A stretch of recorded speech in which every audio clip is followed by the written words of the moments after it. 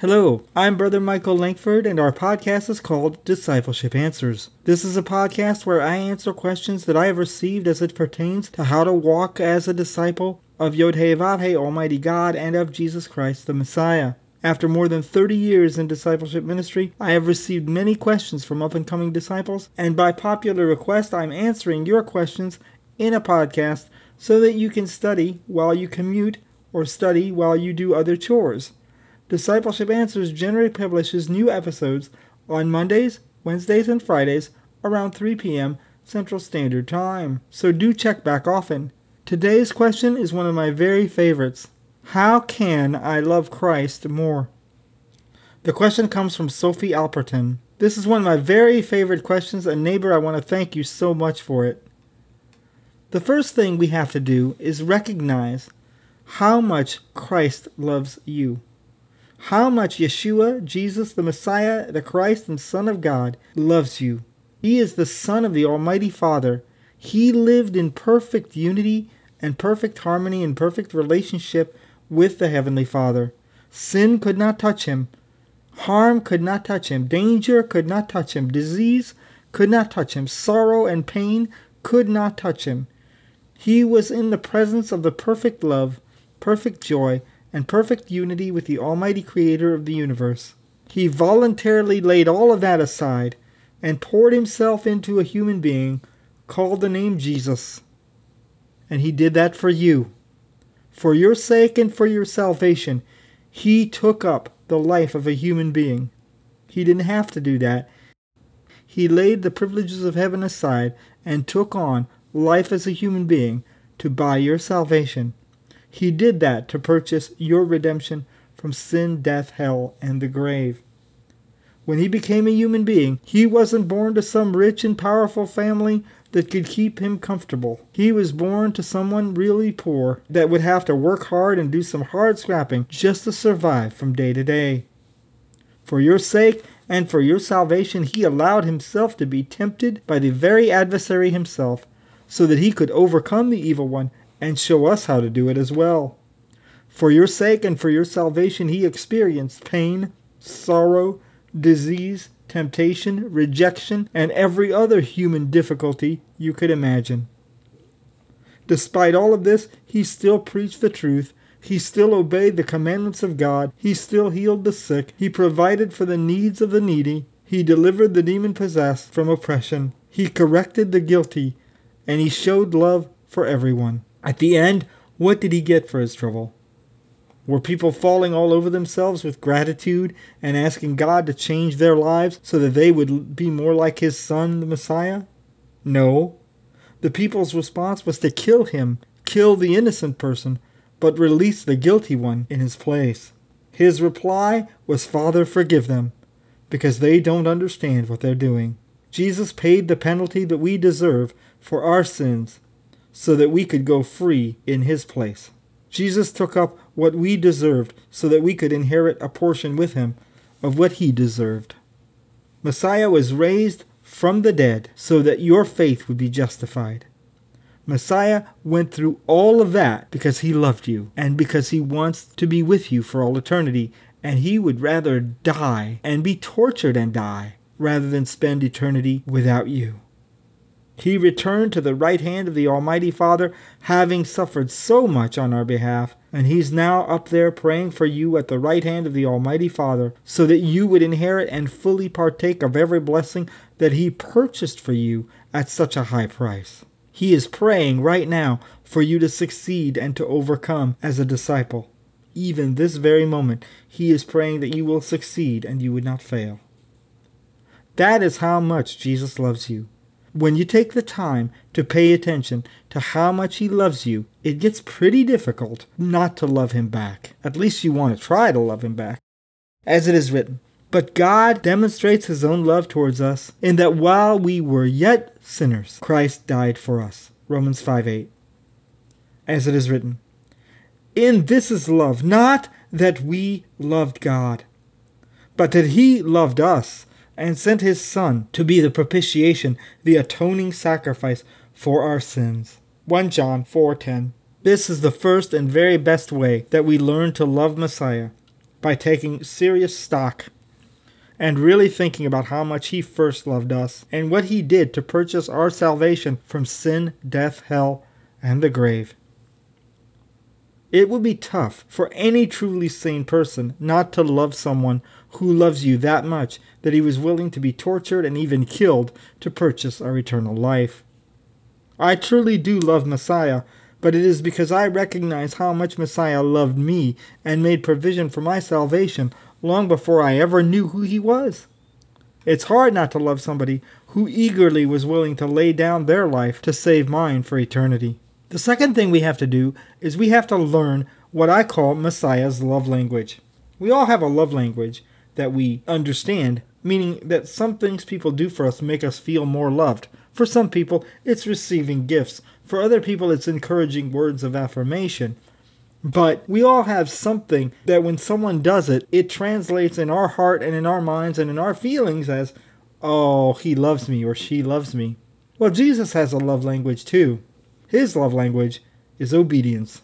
The way that Jesus, the Messiah, demonstrated that he loved the Heavenly Father was that Messiah kept Yod-Heh-Vav-Heh, Almighty God's commandments.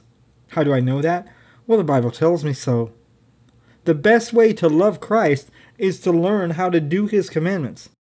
As it is written, "He who has my commandments and keeps them is one who loves me." How does Jesus define who loves him? By those who keep his instructions and his commandments. "And he who loves me will be loved by my Father, and I will love him, and I will disclose myself to him." John 14:21, again, as it is written, "He who has my commandments and keeps them is one who loves me, and he who loves me will be loved by my Father, and I will love him and disclose myself to him." John 14:21. As it is written, "Just as the Father has loved me, I have also loved you. Abide in my love. If you keep my commandments, you will abide in my love, just as I have kept my Father's commandments, and I abide in his love." John 15:9 and 10. As it is written, "You are my friends, if you do what I command you." John 15:14. That is the standard that Messiah himself has established for loving him, and what he considers to be his friends. No genuine follower of Messiah should ever minimize or contradict that. In effect, though, Messiah and later apostolic writers were only relating something that had already been in Scripture since the beginning. Obeying his commandments is how we demonstrate that we love God. As it is written, "For this is the love of God, that we keep his commandments, and his commandments are not burdensome." 1 John chapter 5, verse 3. Do not forget that 18 times throughout the whole Testament of Scripture, God specifically equates loving him with keeping his commandments. There is not a single biblical example that demonstrates that we can show God that we love him by breaking his commandments or by doing the opposite of what God said to do. It doesn't even exist one time. The only way that is prescribed in Scripture to show God that you love him is find out what his instructions are and obey them.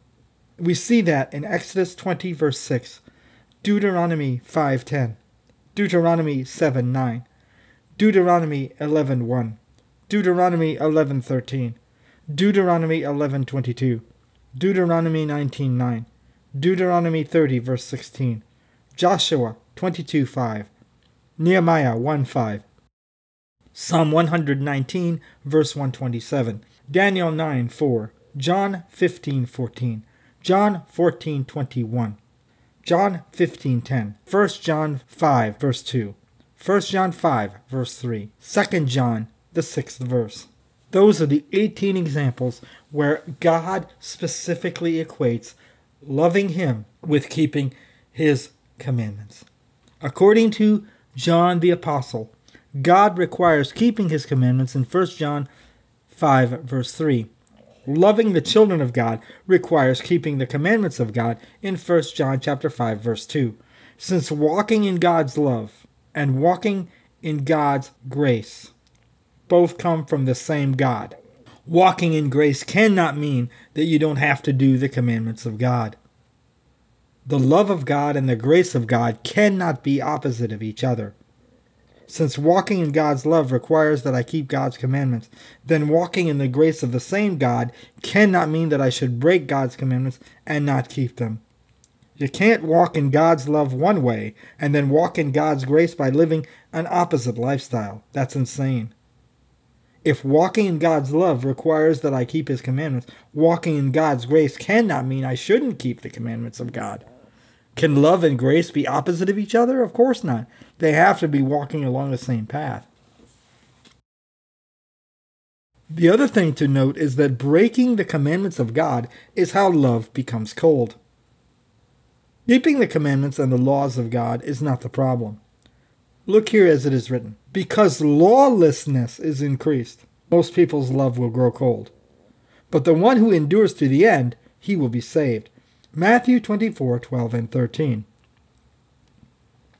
One of the greatest lies and heresies of postmodern Christianity has been the idea that keeping God's law and keeping God's commandments somehow causes people to have less love.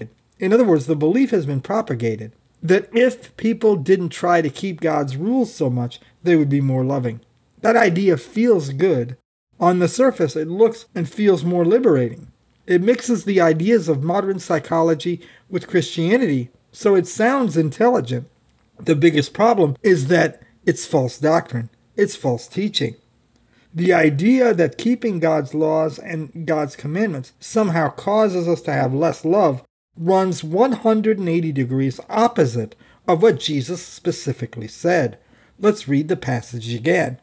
Because lawlessness has increased, many people's love will grow cold. But the one who endures to the end, he will be saved. Matthew 24:12 and 13.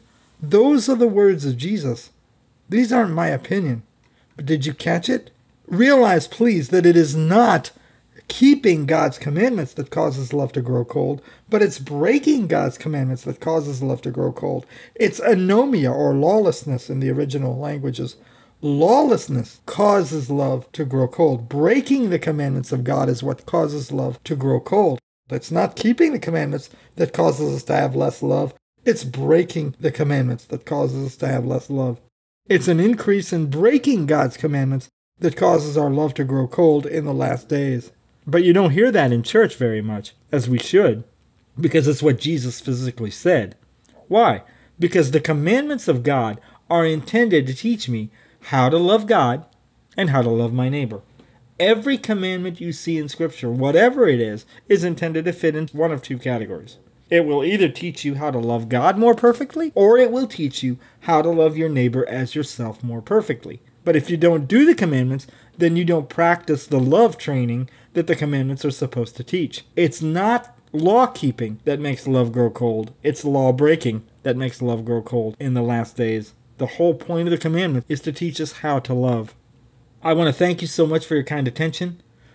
Until I see you again next time, remember that the way God knows you love Him is because you practice obeying Him. I remind you of what 2 John verse 6 specifically says. And this is love, that we walk according to His commandments. This is the commandment, just as you have heard from the beginning, that you should walk in it. That's 2 John verse 6.